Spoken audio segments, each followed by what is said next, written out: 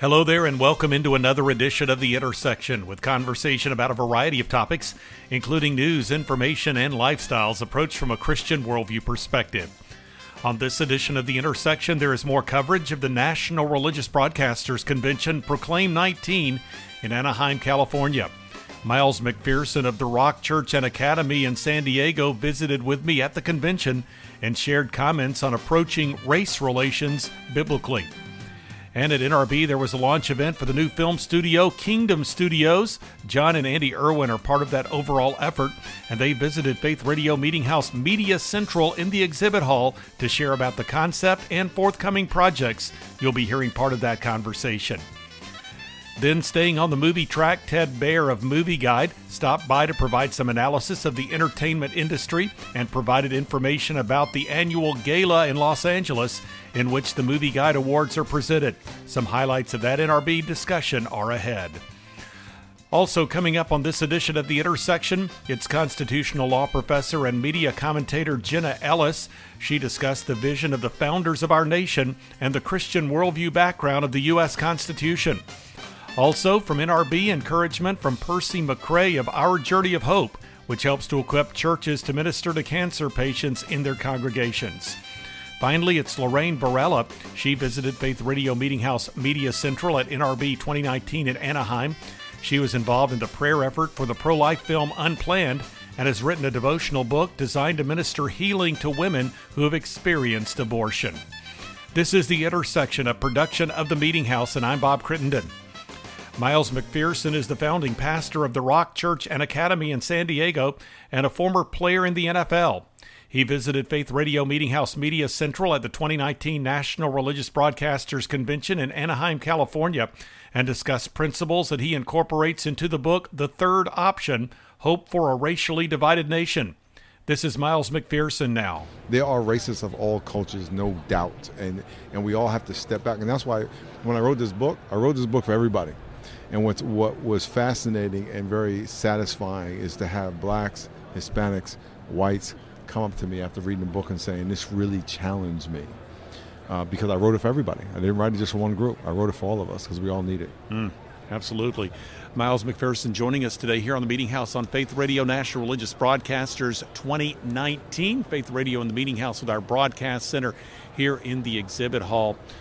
Well, Pastor, you've authored this book. It's called The Third Option. We've been talking about some of the principles. So as you see the status, culturally speaking, of race relations today, what would be, and this is a two-part question, what would be your appraisal of the overall situation, and what are the most meaningful, potentially effective ways that the church can be involved in addressing issues surrounding race in our culture today? Yeah. Oh, that's a mouthful. Sorry about that. It's a mouthful. I think, I believe that people receive Christ as their Savior because the devil overplayed his hand in their life. The devil pushed them too far. Yeah. And I believe the devil is pushing culture too far. Yeah. When it comes to race. And like never before do I see churches, specifically white churches, say, let's talk about it, which is a great thing. Because whether we want to accept it or not, until the white culture embraces reconciliation, it's not going to be fixed, okay? So it's a great thing, and I'm very encouraged by it. And I think what the church can do is talk, get to know people. It's not about learning a theory or reading a book. It's about having a relationship. And it's about really understanding that the people you see on television aren't what the television tells you they are. That you need to get to know people, have people in your house. I wonder how many people listening have had someone in their house or been in their house of someone that they talk about. You don't know them. You don't know a group of people by knowing one or two or working with one or two. You have to have a relationship. So I think the best thing that can happen is that churches can build relationships with people that don't look like them, that come from different parts of the neighborhood. Let's stop flying to Africa and drive down the street and visit some people in our own neighborhood, in our own city, and build relationships. And I think that is probably the best thing the church can do. We hear the phrase racial reconciliation a lot. There are those that are championing that cause. I believe it's a very biblical cause, but it means different things to different people, and sometimes you'll hear people talk about racial reconciliation. That's not what really their view of it's not necessarily the biblical view. From a biblical standpoint and how the church can be involved, how do you see racial reconciliation, how that would look? People have to be racially reconciled in their own heart to say, I have love and informed love for my brother. It's one thing to love somebody because you're contractually, biblically required to. It's another thing to like somebody, which means you enjoy it. Yeah. You can't enjoy it unless you know them. And I think it's one thing to say, okay, I have a friend that looks like this, or I went to this church that doesn't look like me, and that's all great and fine. But do you have a relationship? Do you have a bond with someone and a community that you're learning from about? You're learning their pain, you're learning their journey, and you know, the Bible says in Galatians chapter 6, verse 2, bear one another's burdens and so fulfill the law of Christ. Whose burden are you bearing? When people say they don't see color, one of the reasons that's offensive is because you are saying to that person, the burden that your color has put on your back, I ignore. And if you ignore my burden and ignore the fact that it exists, you can't help me carry it. You can't love me. What you're doing is you're erasing everything that this color has given me. And by the way, white is a color and it has a burden. So it's not just black. We have to acknowledge who God made us and acknowledge the burden that culture has put on that, and say to each other, I want to carry that burden with you. And I think that's what we need to do. It's called the third option. A different way. You said things that are very unique in our culture because, like you say, this is the most polarized culture these days. Yes, and love can overcome that. If love doesn't overcome it, then the Bible isn't true. But I know the Bible's true. Absolutely. But we just have to live it. Miles McPherson here on The Intersection. Find out more through his website, milesmcpherson.com. McPherson is spelled McPherson. Next up, in correlation with the launch of Kingdom Studios at the 2019 NRB Convention in Anaheim, California, Andy and John Irwin visited Faith Radio Meeting House Media Central in the exhibit hall. From that conversation, here are the Irwins. I think the question is, how do we compete globally for the hearts and minds of a generation? And could we dream bigger? Could we ask God for more? And we always dreamed of the idea, that a Christian blockbuster was possible. And we're so close. It's incredible to see. I can only imagine, gross over $80 million and be the number one independent film of the year and be all over the world right now. And that massive success that the audience gave us afforded us such enormous influence in an industry. And we just wanted to dream of a place called Kingdom that would empower artists, emerging artists, more stories to be told. And I just think that we've just scratched the surface. Someone asked me here today, are we in the golden age of Christian film? And I said, I think we're just beginning. I think it's going to have a new birth. I think we're just discovering what it is. And I think the key is there's all this talent. There's all this young talent and young emerging voices. And we wanted to use our success to try to galvanize that talent. And so I think it's another leap forward. I was so excited to see Variety and Hollywood Reporter and some of the others this morning say faith-based slate, Lionsgate and Kingdom unveil a faith. Those three words have never gone together, so the idea that we can unveil multiple films at one time and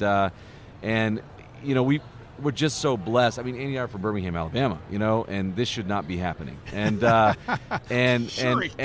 idea that we've been able to dream for so long and the audience has come with us and God's blessed it and those dreams are becoming a reality is really mind-blowing to me. Well, you mentioned the so-called faith-based slate, and I want to revert to something that Kevin Downs had been talking about with relationship to this agreement with Lionsgate. Is the head of that company saying that they no longer see Christian film or faith-based film as being a niche market.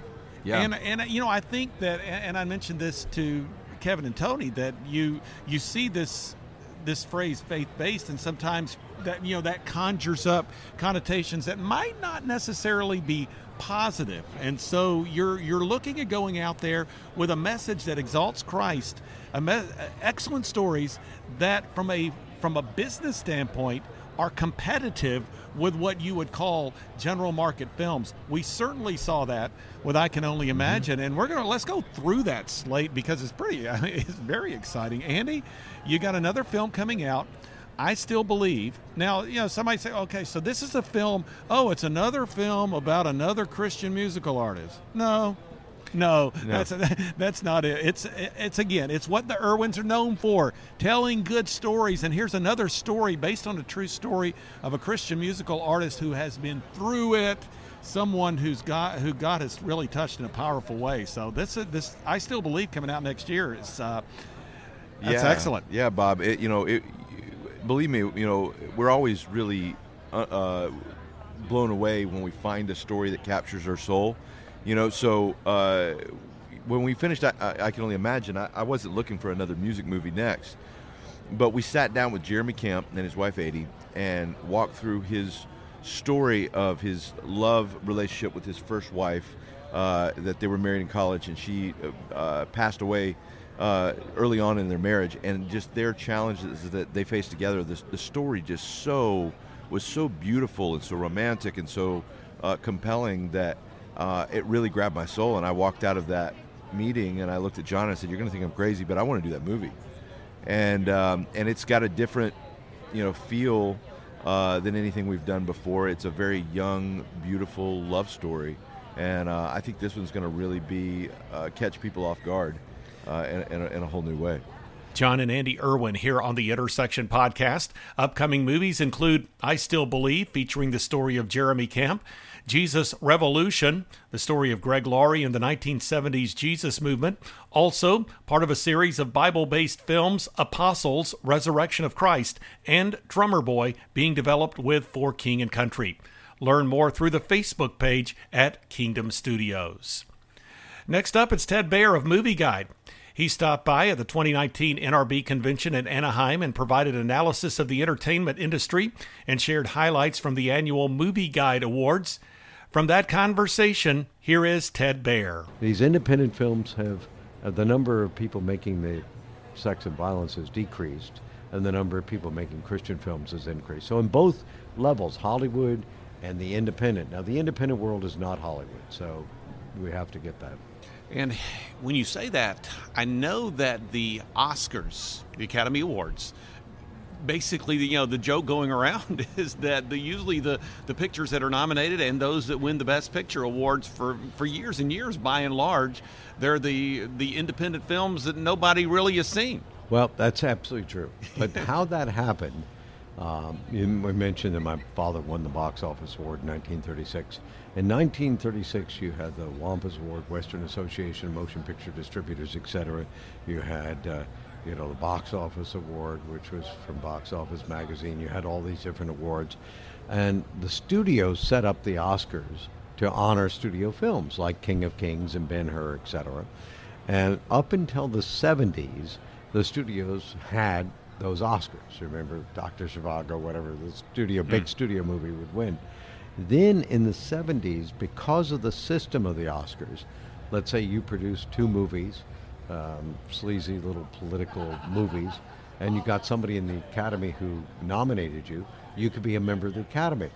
Well, the old guys, and many of them I knew because I grew up in the industry, were dying, and these guys who only did two films, they may never do another film in their life, who were independent producers and directors and writers, were suddenly monopolizing. So out of the 6,000 people who come from, let's say, the acting category, you maybe have 60%, 70% of them now who are independent filmmakers. So they don't look at Oscars. So the studios have lost control of the Oscars. And many studio heads will come to the Movie Guide Awards, go to movieguide.org, I'm plugging it, and they'll say, we love these awards. In fact, somebody said it this year, because we get awards here. We can't get them at the Oscars. So the studios don't have any influence on the Oscars anymore, and the Oscars have sort of self-destructed. Ted Baehr joining us today, the Faith Radio Meeting House Broadcast Center, National Religious Broadcasters 2019 in Anaheim, California.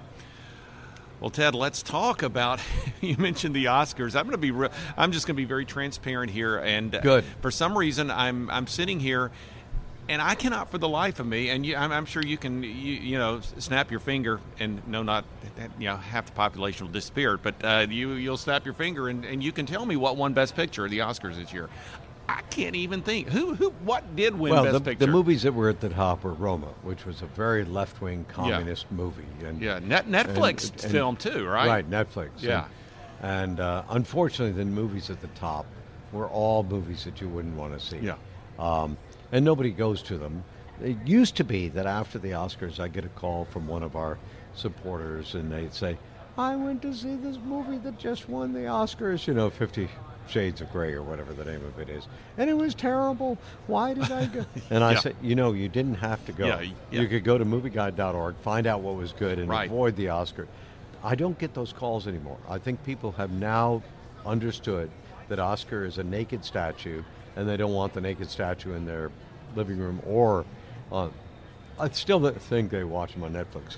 Netflix, I'm not going to fight against Netflix, but there are going to be better services. When Disney does its streaming service, it's going to be great.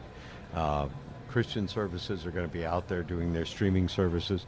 You have choices. And let me just say this very clearly, Bob, because my wife, who I love dearly and has been on chemo for 25 years, will tell me when I come home, I saw this television program and it was awful. I said, you don't have to watch the program. Listen to me. 125 million people go to church every week. Only 25 million people go to movies. If you voted, if their children voted for the good, Lego Movie 2, or which has a good moral base, or How to Train Your Dragon, or Unplanned this weekend, or Pilgrim's Progress coming. If you vote for the good, they'll make more good. If you don't tell me I went to see this bad movie and how horrible, you paid money for it. As a matter of fact, every theater, if you ask them, if you leave quickly enough, we'll give you your money back. So just leave within the first 10 minutes, get your money back. Don't do this to yourself. And go to movieguide.org and find out what's inside. Ted Baer here on The Intersection. Find out more by going to the website movieguide.org. Well, you are listening to The Intersection Podcast, a weekly production of The Meeting House, and you can find out more through meetinghouseonline.info or by going to the programming section at faithradio.org. You'll find a link to the Media Center marked Meeting House on Demand, through which you can listen to or download full conversations with recent guests featured on The Intersection Podcast. The podcast is also available through the Media Center as well as iTunes, the podcast featuring highlights of the Meeting House program. 2 blogs are accessible. One is The Three, with 3 stories of relevance to the Christian community. The other is The Front Room, with devotional thoughts and commentary from the Meeting House. And you can follow me on Twitter and access the Meeting House Facebook page. There's also a link to video content, including recently added content from the NRB convention in California.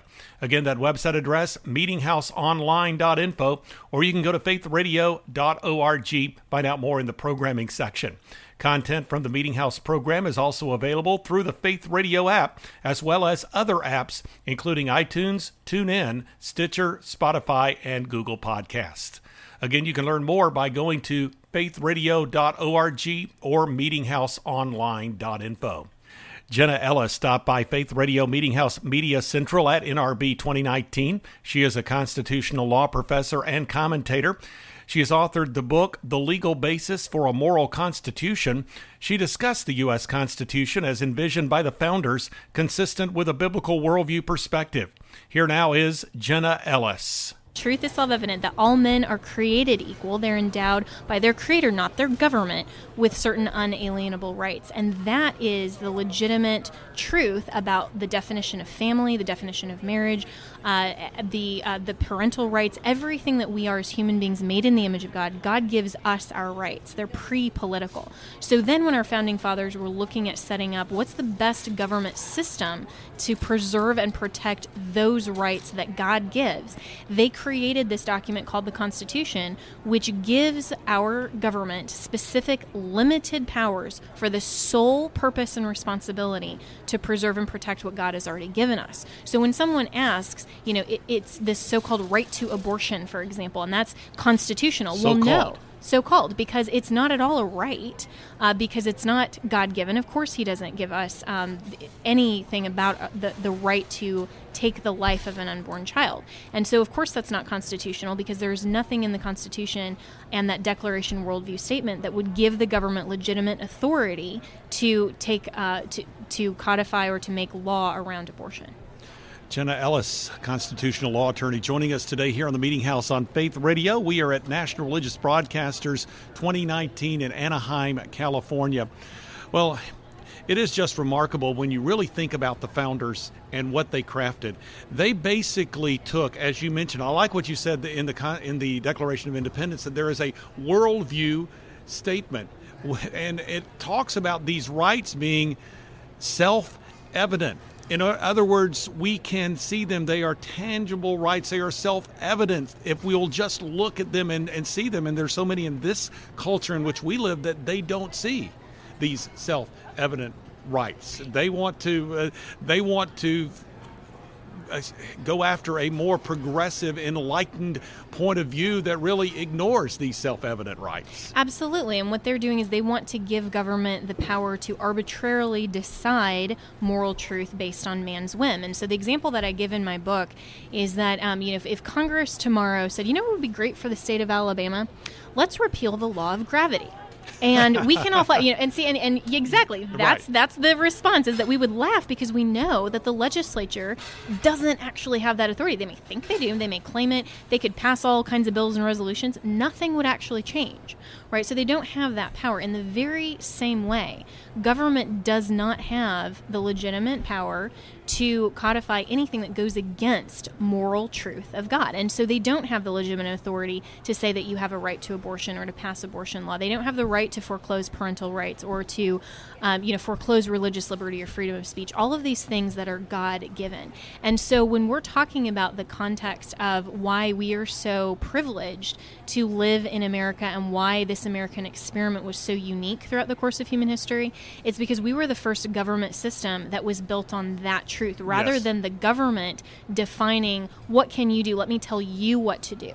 The secular humanist foundation would say that man decides for himself the difference between right and wrong, good and evil. But we know that that definition has to come from something outside man if it remains objective, if it remains consistent. And so that has to come from something outside of God, of man, which of course is God. Yeah. And that's what our founders recognized. And it's just amazing when you think back about these men who made this decision, who crafted this system of government, I believe under the inspiration of the Holy Spirit, an experiment in democracy that has survived hundreds of years, that had never been put into practice before. When you think about that, it is truly amazing and remarkable. It is. And, when we look at why America as a society has been so just uniquely blessed and how much we are a Christian nation. What does that mean? That doesn't mean that we force other people to believe in God. I mean, God himself doesn't force us to believe in him. Right. We have that opportunity.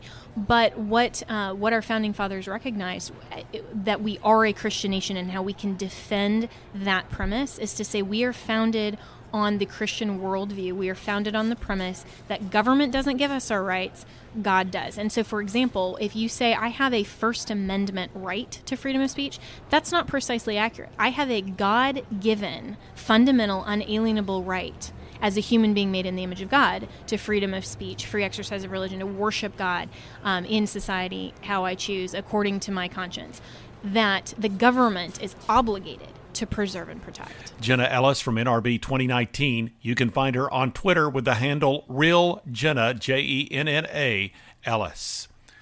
Next on this edition of the Intersection Podcast, it's Percy McCray, founder and director of Our Journey of Hope, which is a cancer care ministry.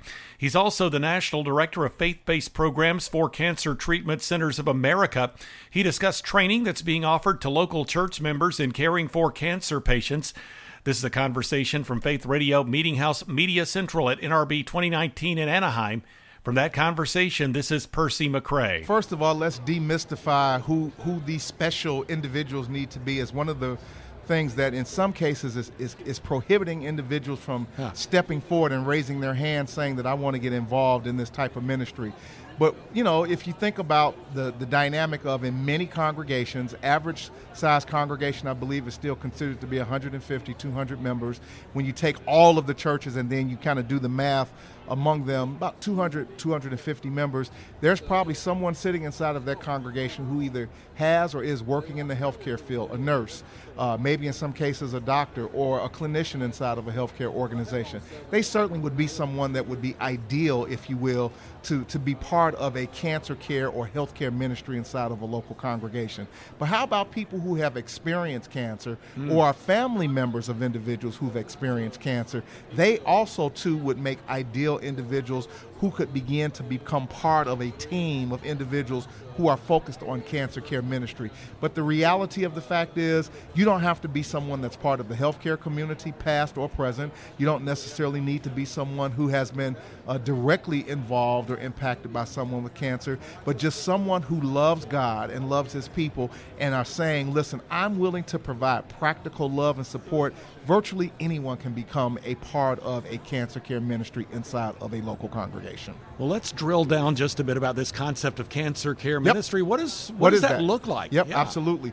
Well, from the perspective of our journey of hope, first and foremost, there needs to be a leader, someone who basically is going to stand in front of a group of people and provide a vision and energy and structure. And we provide all of those resources to empower individuals to do just that. So we're not sending individuals back empty-handed. They're going to be provided with all sorts of resources and materials, as well as online, that will empower them to actually structure what a cancer care ministry looks like. You go back, you announce that you're going to start a cancer care ministry. Of course, hopefully the pastor is endorsing that, casting that vision, saying this is where we're going.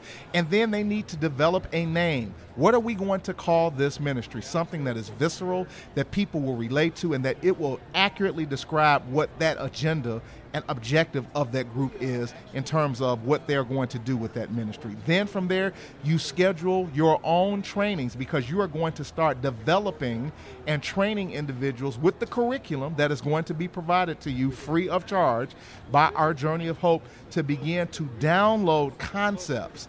Hospital visitation. The average person does not know how to do an effective hospital visitation. And you know why? Because no one ever taught them how to do a hospital visitation. We thought you just show up and you just visit people, right? Wrong. It's just like anything else. There is a way to do that. There's an art and science to it. There's some things that you should not do. There's some things you should not say, etc., etc. We have provided all of those guidelines along with several other things that begins to construct what a cancer care ministry is and what members of that cancer care ministry should and should not be doing.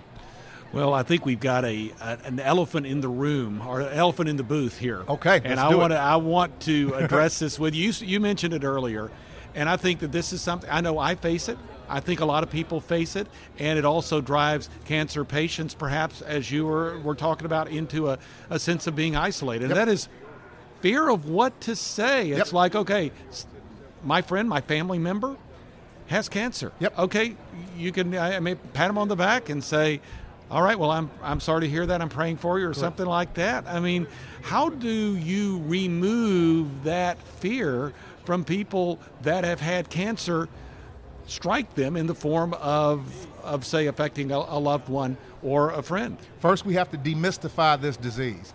Cancer, according to the American Cancer Society, is affecting close to 16 million Americans. 16 million. Wow. One out of 3 people are estimated to be diagnosed with cancer at some point in their lifetime, according to the American Cancer Society.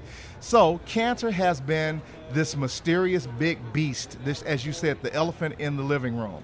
Well, 20 years ago, when people talked about cancer, we thought about it in terms of people dying from cancer. We now have statistics that strongly tell us that people are living longer than any time ever before with a diagnosis of cancer.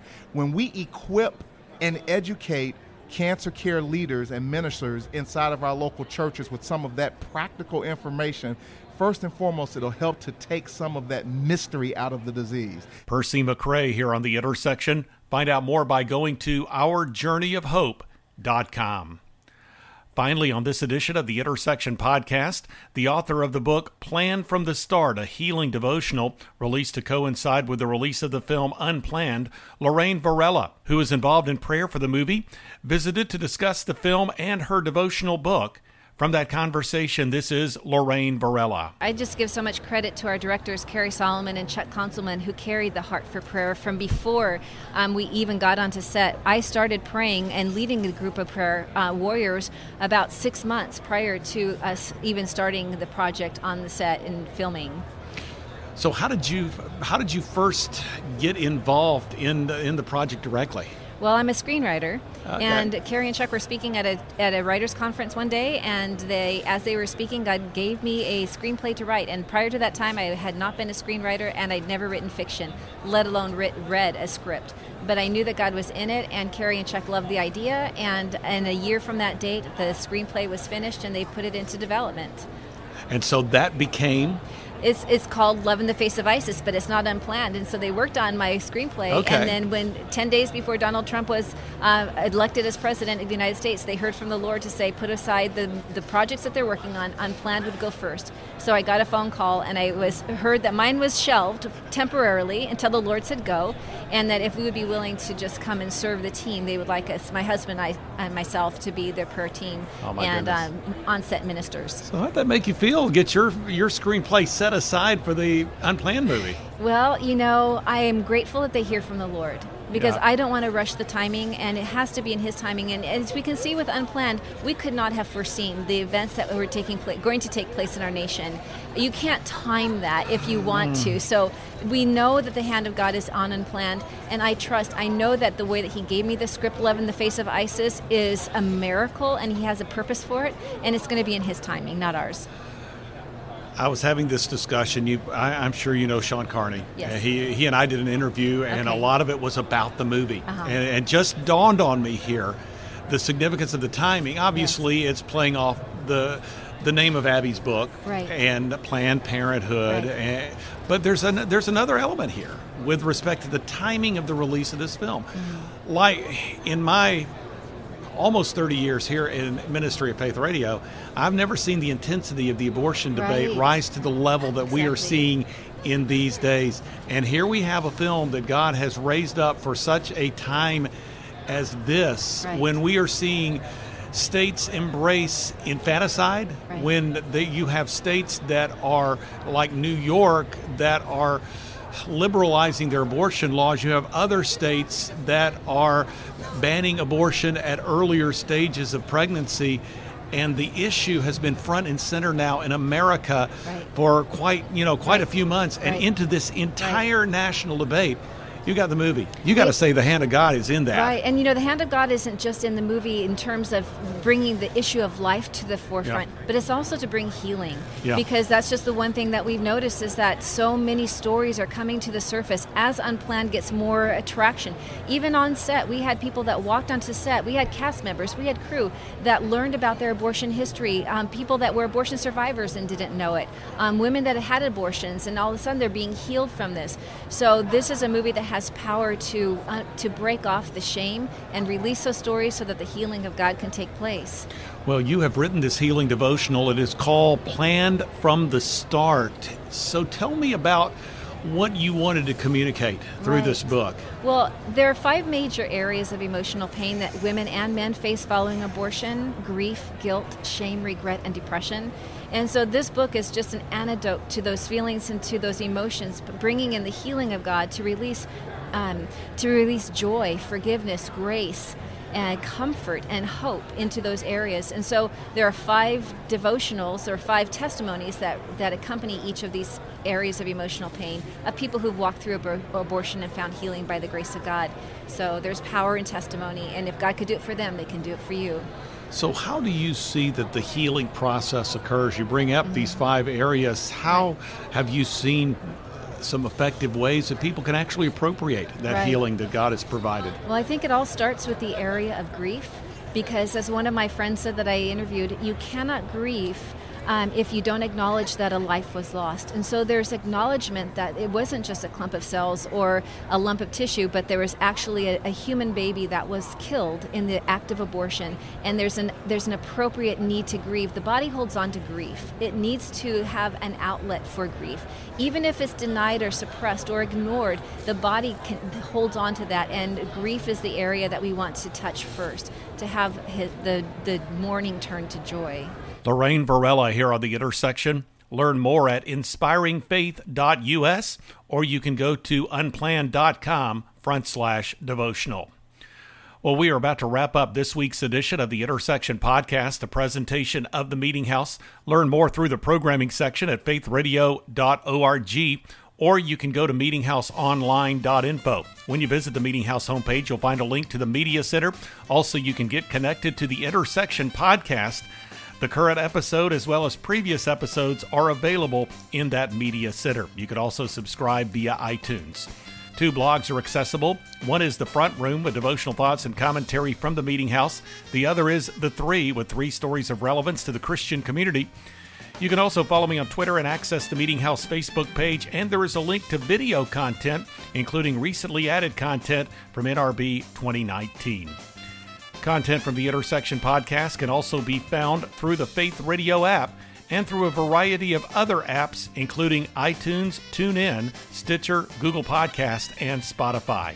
You can learn more by going to meetinghouseonline.info or by visiting the programming section at faithradio.org.